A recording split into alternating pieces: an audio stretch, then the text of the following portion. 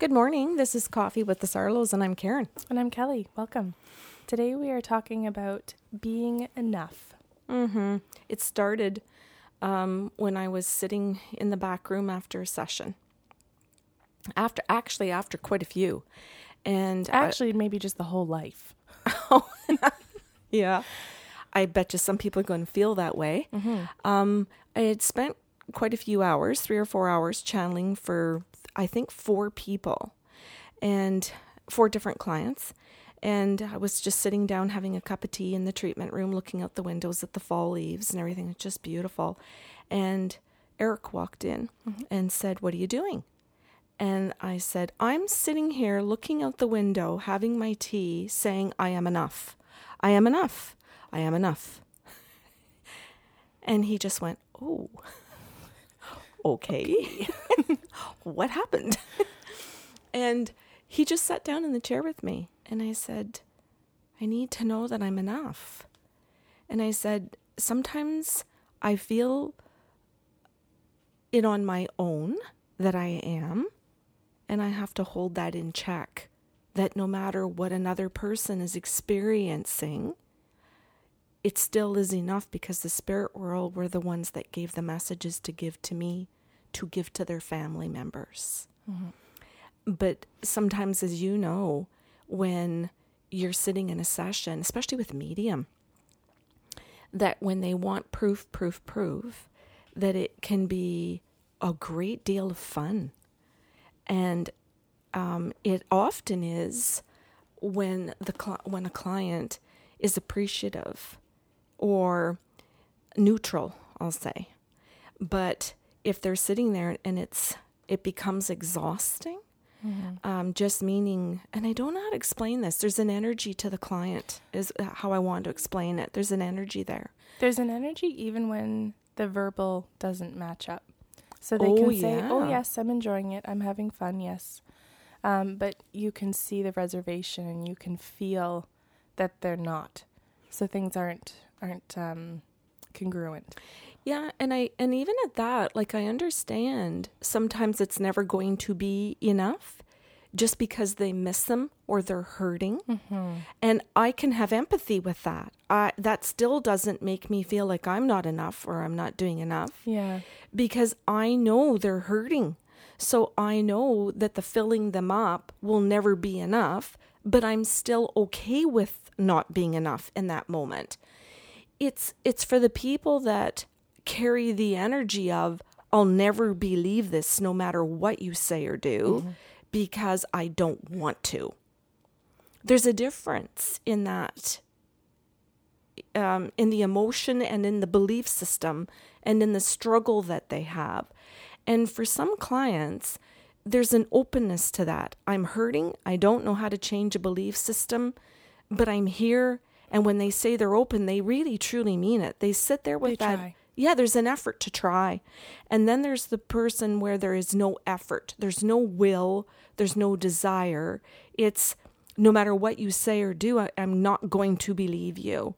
And I'm going to walk out of here and bash it or bash you or whatever. And I know that that's their experience from, and I've said this before in other shows, it could be their experience from the way they're raised. It could be something that a parent has said or done. Or a religion or a TV show or a movie or a girlfriend, or a guy friend or whatever, whatever pressure is being put on them or that they're accepting. But just for me to be able to sit in it and know the difference between what it is energetically. And know that it's not about you. Yes.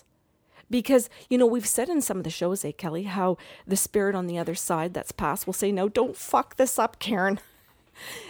You've got to get these messages through perfectly for my person. My daughter's sitting here and I've got to get this right. I've got to apologize." And we feel the stress from the spirit world where they know what their family member has gone through, and how important it is for us to get it right. And that we feel it for ourselves, we feel it for the people who've crossed over, and we feel it for the human in the room who is either sitting with a willingness or not. Mm-hmm. And knowing, regardless, that I am enough in who I am. Is that good? Yeah, I think it's great. I think it's an issue that most of all of us struggle with. And that's why I wanted to bring it up, because I thought it was so pertinent to whether you're enough as a wife, whether you're enough as a daughter, whether you're enough as a parishioner. Mm-hmm. And I think it's,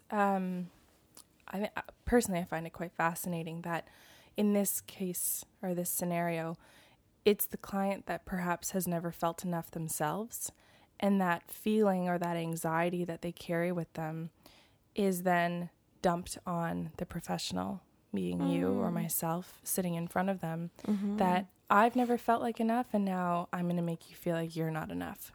Oh, I love that. Yeah, and I don't think it's necessarily that that's the conscious intention, but that they've just never really understood what full feels like.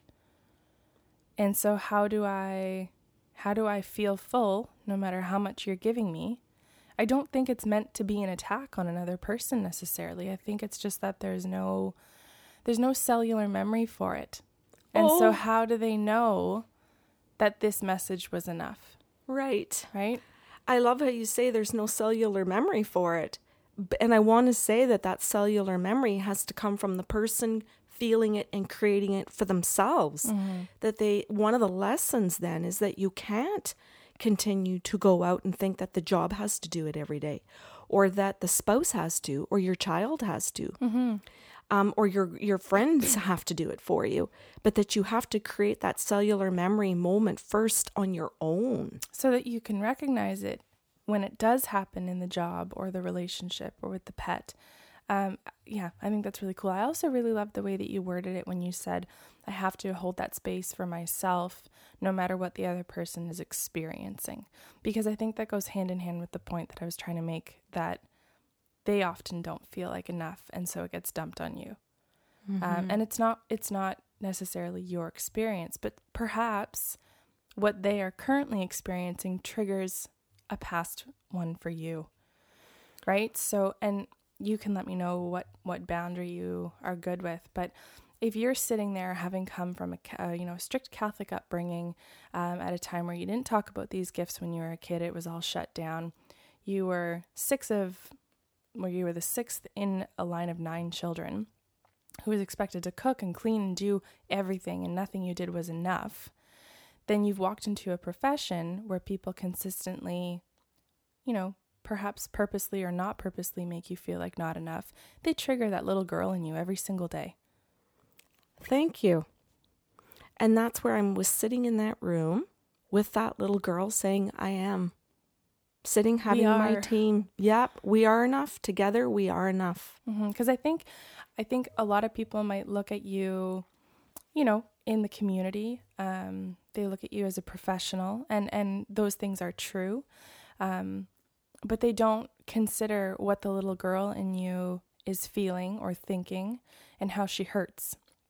They see you as the confident professional who fires clients when they're disrespectful, who accepts clients based on your own comfort level, right? And who happy dances. So, there's a beautiful perception of how confident and put together someone is, but we don't remember the little girl or the little boy in each of us, and how they might feel still so little. Well, thank you. And I think it's such a thing that I've learned to do in this life, is to take those moments between clients on a lunch break or whatever at the end of every day, first thing in the morning when I'm just sitting having the coffee, to be able to know that today I will be enough in each of the sessions. Today I'm enough when I go to the grocery store. Today I'm enough when I answer a call, so that when somebody is calling to book an appointment or just to ask questions about what we do, that I'm answering it from that space. Because if I know that I am enough in who I am, and I feel that deeply, then when I'm answering just even the questions about, hey, what do you do? I don't have to answer it defensively. Yeah. I don't have to come across when somebody might put out a question. I got an email the other day and a woman said, oh, I think what you do is really freaky and weird. I think it might be entertaining to come and book an appointment with you. And so my little girl has to sit there. I clearly haven't done my exercises because I'm reacting in a different way. But my little girl and I have to sit there and go, that's all hers. Yeah. That is all her stuff. I don't know what TV shows she's watched or movies to get her into that space.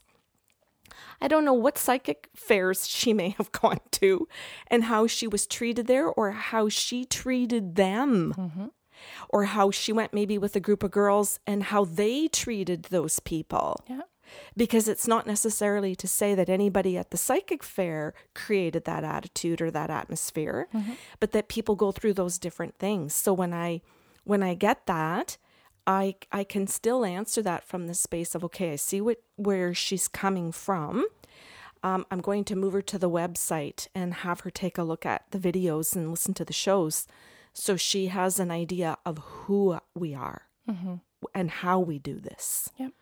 And I think, Kelly, the reason that I believe I am enough is because I respect myself and I respect the gifts and I respect the other side. So if people are listening to what you said about how I fire clients, and they might think, what? What do you mean you fire a client? And that in the treatments, I'm sure if anyone has heard one of the podcast shows, the son of a woman went through 45 minutes trying to speak to his mom and giving him all kinds of affirmations that he was there, right to the point of saying he was ashes sitting in her purse in the room during the session. She had brought him into the room because if I was any good, I would know he was ashes in her purse, sitting a foot from my own foot. When I said that, she just looked at me and said, what else have you got? And he said, I'm done. And the spirit world got done. Well, because the human is continuing to make even a soul feel not enough. Yes. And I think people really, really, truly don't understand that a soul, once it has passed, has to lower its vibration. And there's a certain degree of pain that exists in that state in order to contact humans, in order to be on our level, because this is not an ascended space. This is not a peaceful, healed existence on our planet. Every single client that comes in through our door, sits down in a chair, or calls us from another place and expects to hear from someone, your loved one has had to go through some kind of transformation again to be able to reach you. Yeah. And so for the people who sit there and go, what else? With that type of energy that you were talking about in the beginning, there's just infinite amount of disrespect. Yes.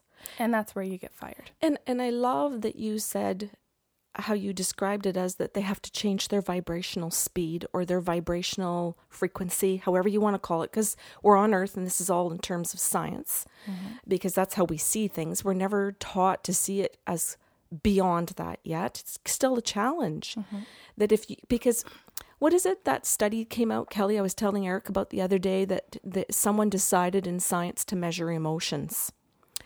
And so they have this Hertz scale where emotions are rated and calibrated to speed. Is that good? And people can Google that and look it up or whatever.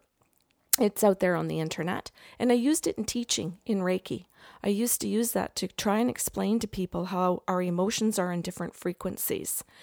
So when you were discussing the fact that people who crossed over are at a higher level of vibration. So say they're spinning at a higher level beyond anything a human could ever achieve times 10. In order for them to come through to us, they have to change that vibrational speed. Why? Because people still want us to see them. So they still have to find their old body. They have to show us the color of their eyes and their hair and that they had a belly or they had one leg decapitated or a leg decapitated. I think I got away with myself. Well, yeah, they have to find several different bodies, as you've mentioned, at different ages if they've done several transformations. And it's just, to a degree, even though it's done with love, there's a certain amount of exhaustion that exists. Yes. And we have to change our frequency. The medium, the channeler, has to change our vibrational frequency in order to connect with the spirit world. And that is something other human beings, if they don't know how to do this, don't understand about what we do. Yeah. Now, sorry. I was going to say, now try and walk around for 8 hours in a day and change your vibrational frequency. Musicians might understand that and go, wow, when I'm in my zone, I think I really get that. And I know that there are certain professions and certain people that really do get that. Writers might sit there and go, I get that too. Anyway. You know what? I think about, I was such a huge fan of So You Think You Can Dance. And whatever, we just don't have cable anymore. But I remember this one young girl who was on the show, and they do like the backstories and the interviews and stuff like that. And she was talking about that when she was little, she'd be going through the grocery store with her mom, and she'd hear the music, and she was just hip hop dancing, and she couldn't stop moving. And her mom would be like, stop moving. And she'd be like, I can't. And she was so happy. And that's exactly what I think of when every time someone asks or comes in with that energy, that's not a good intention of again, not being enough. Yeah. And so, you know, if I'm comparing it to this young girl, you're moving with so much joy and so much speed, and someone is asking you to just stop. Kelly, I love. And then, you know, once they're not looking, the music starts again, or keeps going even, and you've got to get back into your groove and feel still so good in it. And so that's the back and forth that happens when you're listening to a soul. I'll call that the dancing part. And then the human goes in and asks a question based on an emotion of not feeling like anything's enough. So you essentially have to stop dancing and feel still, and you have to be okay with it. But you still hear the music and you want to dance so bad. Oh, it is so limiting. It is so claustrophobic. Yeah. Because you just want to fucking dance. You have said it perfectly for me, for both of us, because it is in that space. And a lot of our clients know when they've seen us, either at the Hampton Inn in a public event or privately, that we dance. Like literally, we get goosebumps constantly, that our energy is bubbling, I'll say, that high because of love and excitement that we're feeling from the spirit world, and we're matching it to be there to receive those messages. And when you talk about having to stop it for the people who just want proof with that negative intention, with the negative energy, I'll call it, meaning that it's never going to be enough, or that it's, I don't believe it no matter what you say or what you do. But boy, oh boy, if I can stay in the energy and give those messages with the clients that come in and you get rolling and they enjoy it or they accept it, they start making the change, the energy just keeps building. It's just fabulous. I feel like I could fill the planet with it. It's why I keep doing it. It's why I can do it for the ones that are still struggling, because I still am an eternal optimist that at some point, maybe 10 years down the road, or in the moment that client who couldn't get it in the treatment room might get it at some other point in life, might take that session, and all of a sudden that day, their switch flips to on. And I know, because some people will come in and say, I've seen all kinds of psychics. I've seen and they're still not believers. They're still the worst clients and the most challenging because of the dead end energy. Of none of you are enough. Yes. No matter how many I've seen, I still don't believe in any of you. I'm just going from one to the next. And my heart aches for them. It aches. I sit there and it's like, okay. Mine aches for all the psychics I've seen. Okay. They've seen. Okay, you said I've seen. No. You meant for all the psychics that person has seen. Right. Okay. I understand that too. I just know for that person to be in that place, that there is a whole lot that's happened to them since birth, because boy, at birth, you don't come to earth like that. You are not born that way. Nobody is, because we all originated from that same spirit energy. That I know. Now, having said that, I can get out of that space of feeling sorry for them and get into my happy space and do it. And if they can't ever get there, I can be the person that has a boundary, that I can do it for so long. And then, as I say, if it's ignorant, rude, challenging to the point that it's abusive, draw the line. Mm-hmm. And I know where my line is, which I think is good. And I think, like, Kel, part of the reason I wanted to bring this up is something that you said to me when I told you this, the conversation Eric and I had. And you said, yeah, I think, did you make the comment about, well, even a surgeon may feel they're never enough. Even a doctor, mm-hmm. you can go to university for 10 years or 8 years and you still make a mistake. Oh God, you can have 30 years experience and still lose a patient and feel like you haven't done enough, didn't know enough. Yeah. I don't think it's an emotion or a feeling or a thought that ever really truly escapes us. Mm-hmm. And I think that's why it's so important that people hear that, you took time to sit in a chair and repeat to yourself, I am enough, because we can let those thoughts consume us. Mm-hmm. And so we never really can be convinced by someone who loves us that we're enough. We can never truly be convinced that we deserve the job that we were given, that we ever really truly know enough to be in the position to lead or to manage people, all kinds of things. If you're a judge and you have to sit in front of people all day, every day and judge and determine if someone's going to go into a jail or a prison or a correctional facility. Have the kids taken away from them. Yeah. Destroy lives. You have to know you're enough. You have to believe that you're making the right decisions and that you have enough within you, because you have to live with that decision and know that you've affected all those families for the rest of their lives. Mm-hmm. I hope some people who really needed to hear it, that your spouse or your lover or your partner, who you go to fill you up, hopefully they heard what you said, that unless you believe you already are enough, they're never going to be able to make you believe it. Mm-hmm. And that can be an exhausting relationship for the other person that you rely on to make you believe that you are. Mm-hmm. I remember saying to Eric, I never get tired of reminding you that you are enough, because it comes from a different space. Doing all of the thoughtful, and the same for you, writing love letters, leaving notes. You leave notes on the toilet all the time. I love that. There's an energy with it where you just get excited to express. Mm-hmm. And it doesn't come from a place of, I need to convince them so that they'll stay, or I need to convince them so that they won't feel sad today. It's a joy. And that's the difference. The energy behind it is joyful instead of fatiguing. Because if I have to constantly prove to you you're enough, then there's an energy of fatigue behind the giving. Mm-hmm. Is that good? Yeah. Okay. So we're going to all of these emotions. So it's a depleting. And I think the ideas get exhausted because you start nothing that you do, you end up feeling like not enough, because everything that you do isn't enough to convince them that they are enough.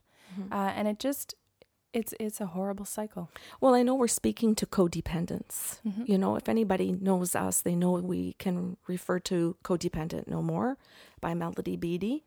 Which is a lovely book about that, which is some of the stuff we're touching on, is that when you don't know how to fill yourself up and know that you are codependent, point blank. Mm-hmm. No arguments. One of the things that I wanted to point out when you were talking about yourself at the beginning is that you consistently take time in between clients, not necessarily to just sit and tell yourself that you're enough, but you play. I remember there being a mini trampoline that your brother gave us, and you would come out in between sessions and you would do 30 jumps on it, and you would do little exercises. Yeah. And that was something where I got to see you on a daily basis playing. Mm-hmm. And I think that speaks to the little girl in you, or in all of us, where when you play, you're in an element of joy. Mm-hmm. You're in an element of freedom. Mm-hmm. And that does fill us up. And I think, you know, I envision, and I know we're picking on Eric here because this conversation was kind of all around him. He'll pick up his guitar in between jobs and do, you know, his little thing. And it puts you back in the space of what you're great at, and kind of gives you that energy to go forward with the rest of the day. And I think it's really important for people to remember to play. That is something that I encourage, and that I have actually put as part of my spiel at the end of every session. I will say to people, it's very normal to feel exhausted after these sessions because you get bombarded with messages and you're filled up with all kinds of emotions. And I will say, you know, be restful in whatever way it means for you. Be playful in whatever way it means for you. So if it's, I know you and I like to sit out and look at Lake Nipissing. Maybe rest doesn't always necessarily mean sleep. It can be staring at the trees. It can be sipping a tea next to a fireplace. But it's something that you have to identify for yourself, which also means that you need to experiment. And I love that because it means you have to carve time out of your day for yourself to figure out who you are. And I think, like, I had to learn how to play on my own because of working on both of us working on our own in the house where we work one-on-one with clients. So I went back to coloring. I like you said, playing on the trampoline, skipping. Our tea cupboard also is probably full of about 100 different flavors of tea. Oh, yes. And I wanted to point this out because you just said doing it by yourself. It's not that I've never once heard you at the end of a week say that you were upset because you didn't have coffee with a friend or tea with a friend. You consistently have those cups by yourself or with the spirit world or with Parker or with me if I'm in passing in the house. But it's your thing. And whether someone's there or not, it's still something that fills you up. Sometimes even more so because another person can drain us from the thing that we love. Yes. And I think all those dynamics are important for people to hear. I want to touch on that for a second because I take my agenda book and I book in social time every single week. So I know then that I have a dinner, a walk. Yeah, right. I'm teasing. I do the same. But I fill things in. So if I'm going to the Capitol Center, if I'm going to Casino-Rama to listen to a show, I don't gamble, but listen to a show. A comedian. I plan my time in with friends. But then I also plan in my time to make sure that I know how to fill myself up on my own. I don't rely on my friends because I do know that sometimes there are things that are happening in their lives that when we get together, it's not a filling ourselves up. It's I had a shitty week, giving. It's a giving. I've still got to give or they're giving to me because that's what friends do too. Not all times with friends are filling ourselves up. Sometimes it's I got to work through a problem. Can you be my person and listen? So I don't rely on friendship time to be all of my fill up time. I know that that's my responsibility to do that on my own. And I'll say I lean heavily on Parker. He's good. Well, if anybody has a dog or a cat or a pet or anything, they know. Yeah, they know that. That's one of the reasons why we have pets is that we do get to lean heavily on them. Hey, I just snuggled for 45 minutes with him this morning. Yeah. It's and man, oh man, when you get that kind of love right next to you, you can feel like enough without ever having to exchange words. Well, and I think it's one of the reasons why people listen to music. Like I just went to the symphony, North Bay Symphony, by myself on Saturday night, and it filled me up. Listening to Thomas Jones play double bass was incredible, and a new first violinist in North Bay. All of this beautiful stuff in our community of all these musicians playing filled me up, and I sat there and just let them. Because they were giving off all of this beautiful energy of playing their musical instruments. And I decided, this is a great opportunity to shove myself full again. Fill every corner. Oh, I did. I absolutely did. Yeah. So, I mean, it's important in the different types of ways of how we get to do those things for ourselves. Yeah. Fill up and know that we deserve to do it. so that we're better balanced when we're trying to give. I remember one woman saying to me, I'll give you a minute before I come in so you can smudge the room that other lady just left. And she says, do you clean yourself between clients? And I said, excuse me? Yeah, my pit rag is in the sink. Yeah, I said, what do you mean? So I just said, can you explain what you mean? Well, I'm an energy healer. She says, so I do Reiki. And she says, so I know that between sessions, you have to get rid of all their stuff. So she studied from a book. Yeah. And I said, no, I don't do anything like that. And she went, what? I think at that point she was ready to run out of the house. That's okay. Yeah. And I said, no. I said, would you like me to explain why I don't do that? And she said, yeah. She says, I do Reiki and I have to smudge and I wear crystals and I wear necklaces and bracelets. And I said, no, I don't do anything like that. I live my life this way. I don't turn on my energy healing and turn it off. I live it. People are in my dreams every night. I don't wake up between dreams and smudge my bedroom. Sorry, just picturing it. Yeah. I don't walk through the grocery store at Sobeys and just going to clean the bananas over here. Yeah, No Frills and Orchards and smudge all the vegetables and fruit and walk around the grocery stores and Northgate Square smudging everything because I'm I live what I do. I get messages standing, in Laura Seacourt. It doesn't matter. It's what we live and breathe for you and I. So I don't walk around smudging everybody and everything. I appreciate that. You're welcome. From one energy healer to another. I don't go out and have coffee with my girlfriend at the Artisan Cafe and start smudging sage. I'm sure Tanya would not appreciate that. But after I've given someone a message in the restaurant, what I'm trying to say is that whole knowing that you're enough, filling yourself up and being this is living this. So some of those things where cultures came in and said you have to smudge and you have to do certain things, no thank you. I let the spirit world take care of all of that for me. Continuously. Yes. Instead of a stop-start. Yes. Stop-start. That's right. And if I'm living healthily in the way that I eat and then the behaviors that I live and the conversations that I'm in all the time, then I don't have to stop and clean something. Mm-hmm. One of the things I want to bring up, and maybe we can go in different directions or you can choose to end the podcast, is when we are offering something to another person, whether it's a partner or a friend or even a coworker, to kind of say to them that you are enough. When we say it or do it, to hear it in return.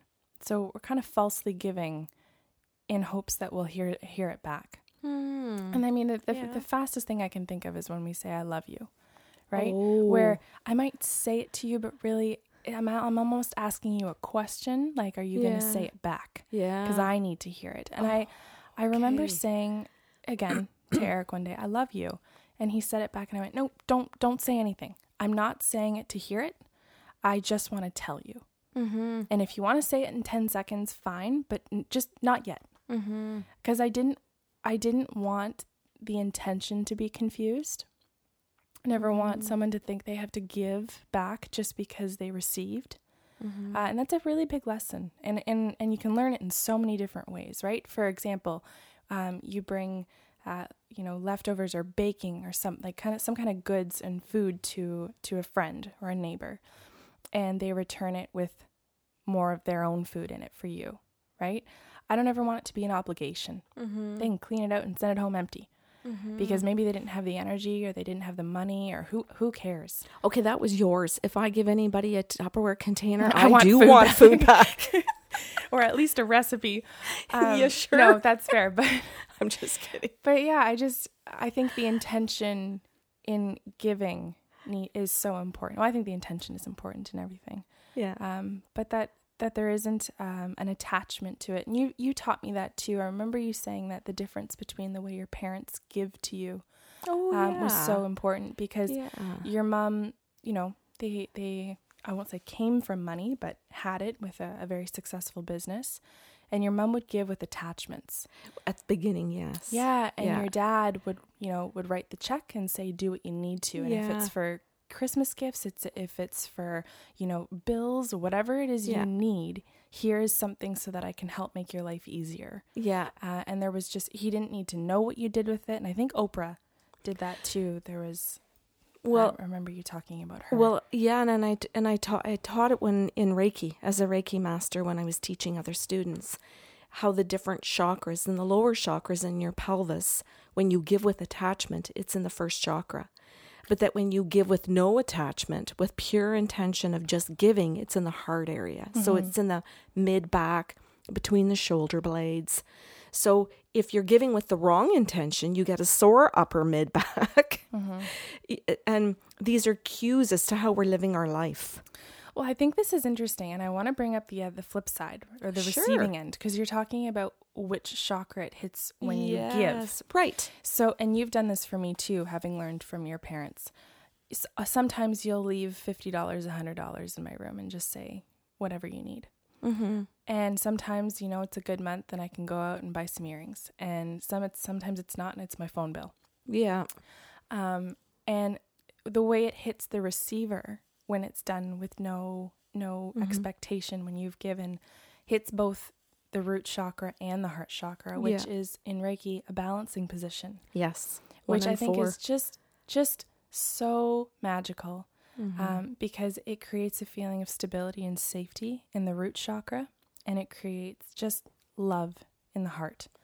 And that's what you give to someone when you give with no expectation other than to just love them. Well, that's the open heart that people will come to a session and say, why am I blocked? And or I'd like to find a partner. Am I open? Or I think I am. So why haven't they come? And I know that kind of goes off onto a different tangent. So many tangents. But it comes back to when you said about giving with the right intention, that it creates within that person a balanced energy system. Mm-hmm. Because some people say, oh, I'd like an appointment. I'd like you to balance my chakras. And I look at them and go, huh? You're talking the talk. Just lie down. Yeah, that's just talking the talk. You actually have to go out and live this. Yeah. You don't just drop into an energy healer and say, balance my chakras, babe, and then I want to go out and live my life balanced. You actually have to get what it means. Mm-hmm. So sit down with the Reiki master, quantum touch, therapeutic touch person, whatever it is that they're doing, shawl woman, whatever, and ask better questions in your session.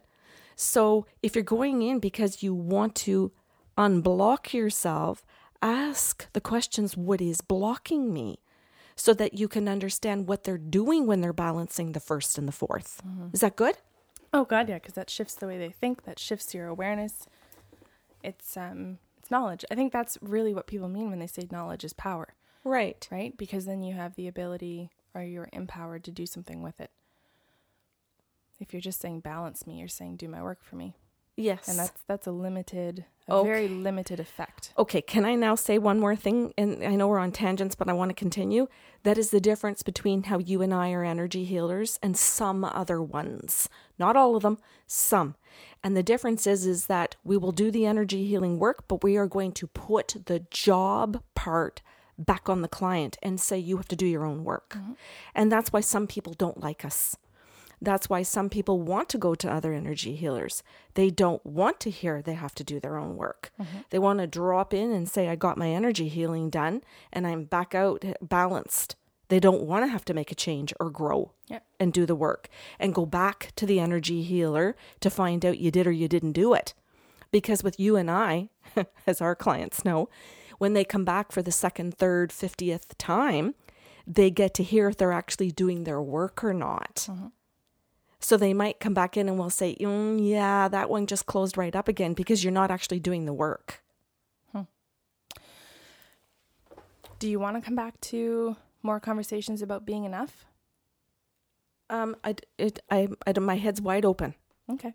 So if you want to, go for it. I'm open as well. So maybe I'll just throw that out there, or we can pose questions and sort of leave it. Because we talked about it on a very energetic level. We talked about it from our profession and a client level. I'm not sure if you want to bring it in on a human to human level. talking about childhood, because I was just going to say about kids. I don't think we do enough justice to the topic of being enough if we're not touching on what childhood does to us. Okay. I'm not certain if I'm on the same page as you, but I'm going to start it a little bit and then you can come in.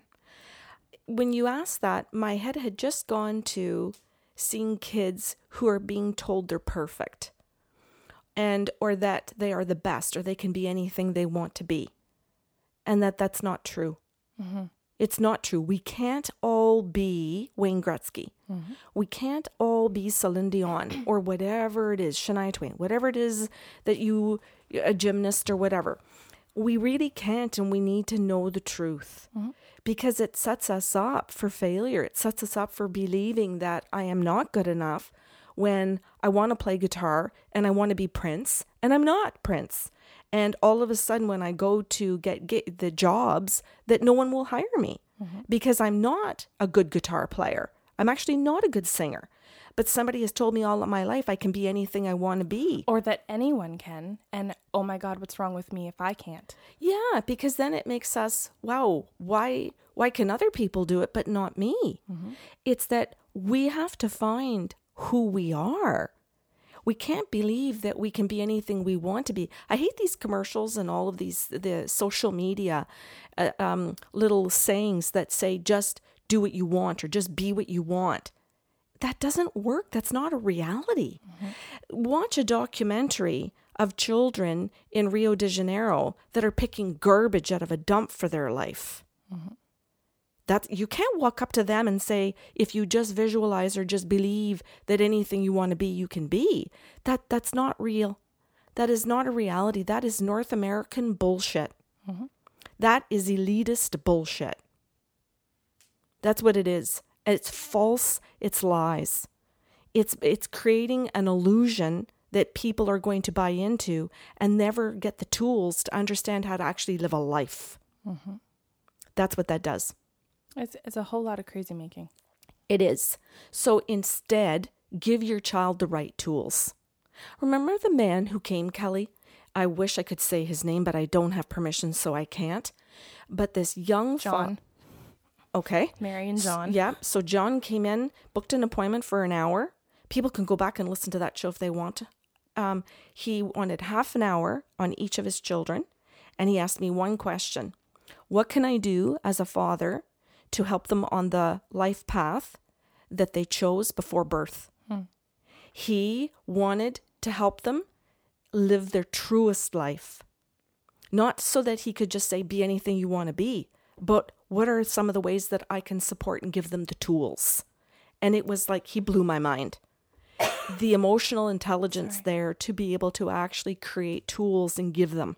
Mm-hmm. So that if your son loves hockey or your daughter loves hockey, but it isn't going to be the best thing they're ever going to be, or that maybe they might play for a year and decide they actually just like it as recreational, but that there's going to be a career in something else. How do you find ways to teach them balance so that they can have passions and hobbies, but also other areas of their life? Mm-hmm. They might have 3 part-time jobs, but love their hobbies. Yep. Is that good? Oh, yeah. Okay. Yeah. And I'm trying to think just more examples of feeling like enough. And I think, one of the biggest things that comes to mind is has very much to do with the Sips of Sanity that we just did for the beginning of November. About I see you, I hear you, I feel you, yeah. I know you, I understand you. Okay. And the biggest one that sticks out for me is I hear you. Yeah. Because so much of what I see in the practice, and also just relationships in general, are people who feel rushed to speak because they've grown up in a home where they were interrupted or spoken over, no matter how big the families are or small. And so there's an anxiety that comes with speaking. And I know it was true for me as well, that, I was rushed to the point. I would be told when I was little by Dad and by Andrew as he grew up, well, what's your point? Just get to the point. And if it wasn't said within, a minute and a half to 2 minutes or even less, I was boring them or I was, going into too much detail. And that sticks with you. And so all the relationships afterward, you know, whether I'm speaking to a professor or a client, there's a certain level of anxiety with which I speak, because I feel like at any point someone's going to say, what's your point? Get to the point. And so that changes the way that I choose to communicate. It changes what I choose to communicate. And that hurts, because there are people who are standing in front of you wanting the little details and seeing how excited I get over them. Can I say add to that, Kelly? It's equally as important when that occurs that a friend wants to get to know you better as a friend. Mm-hmm. It's equally as important when the triage nurse needs to hear what's wrong. Shit, that's a really good point. Yes, I'm trying to say it in different ways, because you could be a professional in healthcare. You could be a guidance counselor at a school trying to help a child make decisions for school courses. And that student can never speak up to say really what they are interested in or what they want to do. Or why. Or why, because they feel they have to say it in 30 seconds or less. So if they don't actually get to what their passions really are, the guidance counselor never really gets to give them good advice. Is that good? Yeah, and you know what I think about, like a kid sitting in there going, well, I like planes. And if they're interrupted and they say, well, let's become a pilot, let's go into pilot projects. And the kid never got to say, because I like taking things apart and putting them back together. They completely missed the opportunity to produce a mechanic. Yes. A brilliant, passionate mechanic who is meticulous and wants to work, you know, maybe by himself in a shop. Mm-hmm. And maybe is afraid of heights. Or altitude or whatever. And so the you know, they kind of follow or, you know, fall into the whole, okay, I guess I'm looking into being a pilot, and they can't complete school because there's so much anxiety about, I can't get in the air. But I've never been able to tell someone that I just wanted to work on the planes. I fell in love with you when I went through my divorce. Thank you. Because one of the things you did was listen. Thank you. You just stopped. You taught Andrew to be a better listener. And so my two children, my adult children, became listeners for their mother.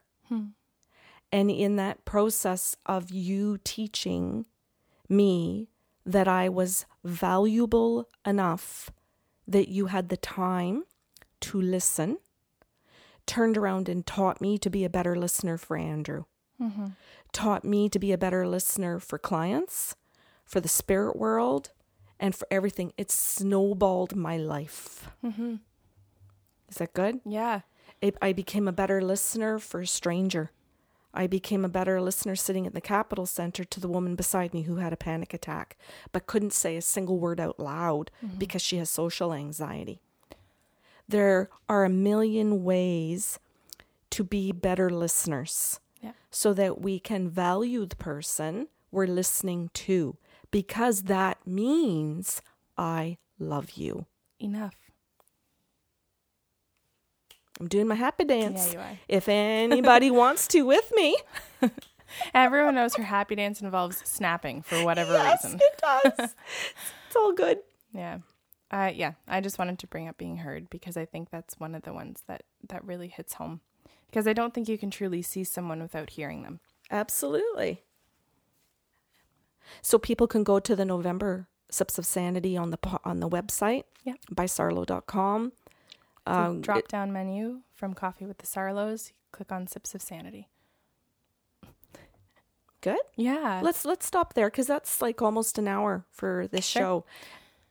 Go ahead. Okay. I was just going to say, I loved doing this show with you. Thank you. You too. I was super nervous at the beginning when you reminded me what I wanted to talk about today, because I thought, what will I say? Will it all come back, or will it be too hard to will it be a therapy session? Yeah. And will it be too hard? Well, sometimes there's so much that I want to say to people, because I have my own thoughts. I have my own experiences, but I also listen to the spirit world when we do these shows. And I know you do. So sometimes we have the spirit world coming in saying, and don't forget this point, and don't forget this one. And so my head feels full. And then there's caffeine. Really should have been tea with the Sarlos. Yes. Decaffeinated tea. Cool. Okay, so we'll put it out there as always. If anyone has questions or comments about today's show or ideas for individual shows, we are happy if you are submitting them to info@bysarlo.com. Otherwise, we will be back with you on Saturday morning next week. You are enough.